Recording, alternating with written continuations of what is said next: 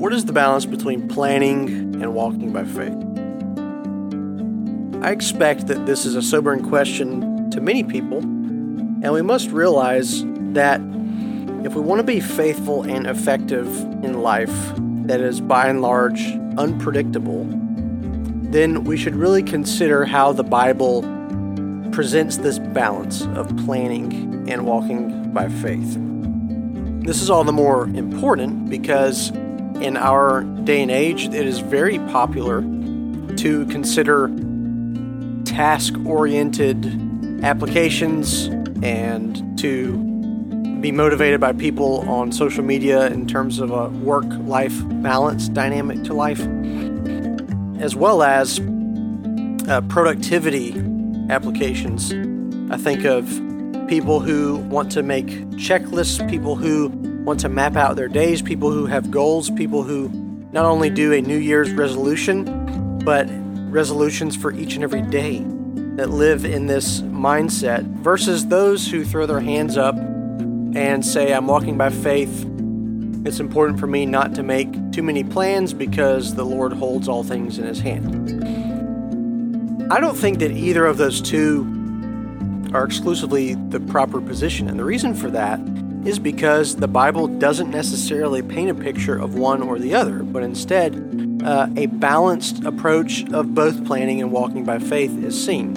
Here's a few examples. Proverbs 19:21 says, "Many are the plans in the mind of a man, but it is the purpose of the Lord that will stand." 1 Corinthians 10:31, "So whether you eat or drink or whatever you do all to the glory of God." Paul says, 1 Corinthians 15:10, "But by the grace of God I am what I am, and His grace towards me was not in vain. On the contrary, I worked harder than any of them, though it was not I, but the grace of God that is with me." Or you think about James, which says in James 4:13 through 15, "Come now, you who say, today or tomorrow we will go into such and such a town and spend a year there and trade and make a profit. Yet you do not know what tomorrow will bring. What is your life? For you are a mist that appears for a little time and then vanishes. Instead, you ought to say, if the Lord wills, we will live and do this or that."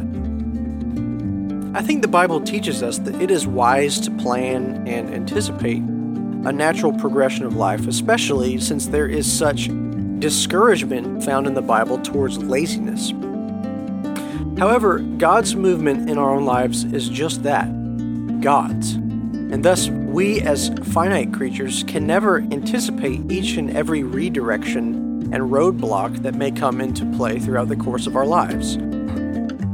Yet, this is not owing to a God who is bored with the mundane and seeks to get excitement by ruining our plans.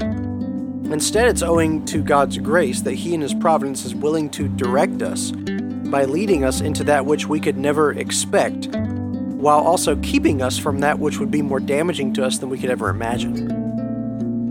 The warning from the text you just heard form a singular summary.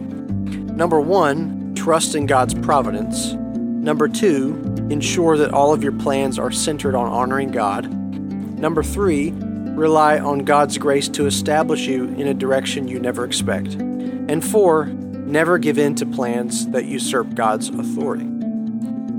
The beauty of God's providence and sovereignty is that He will bring His plans to pass. I think about my own life, where I served as a pastor for multiple years before being convinced that God was ultimately calling me to a future in academic ministry as a professor, or at least pursuing that calling. Had I known that years ago, I would have gotten a much earlier start on my education beyond high school. As I right now am drawing close to the 30-year mark of life, I still have multiple years ahead until I reach my goal of obtaining a PhD to validate me as a scholar and open up possibilities as a professor of theology. I could become greatly discouraged that this is so long from being realized still, but to quote the Apostle Paul's words, "By the grace of God, I am what I am." And I must trust that because of God's providence, He redirected me from the path I was taking and placed me upon a path I am now on for His glory. If this was all due to my own wisdom and ability, I would have reason to be discouraged and fearful of the future, or regret what could have been or what should have been, but it is due to the crucial role of God's grace placed upon His children that He knows not only what is best, but when that should take place. And it's the same for you, regardless if you have a life that matches the scenario I just spoke of myself, or a life that looks completely different. We must trust that as we seek to follow those 4 principles that help us balance living by a schedule and walking by faith, or making plans and walking by faith, that was trust in God's providence, ensure that all of your plans are centered on honoring God, rely on God's grace to establish you in whatever direction He pleases, and never give in to plans that usurp His authority. If you're following those things, you can rest assured, just as the Apostle Paul does, and as I seek to do every day, that by the grace of God I am what I am. No doubt we can have regrets, we can wish for things to have played out differently, but those must always come underneath the banner of God's grace, trusting that He's brought us into His family, trusting that He is making all things new in our lives, and trusting that He is redeeming all things, all of our imperfections, all of our hindsight 2020, and our lack of foresight, and working all things to His glory and our ultimate joy. We keep that in mind, we will be eager to live by making plans and to organize our lives in a way that neglects any opportunity for laziness, but also remembering that it is God who is sovereign. It is God who leads us in His providence. It is God who holds all the answers and who makes all of the plans. It is God who establishes all things for us. And when we rest in that position as creatures, finite, dependent upon our Creator, it gives us the best opportunity for living out that beautiful balance in a way that brings glory to God. It upholds His authority and it maintains our responsibility.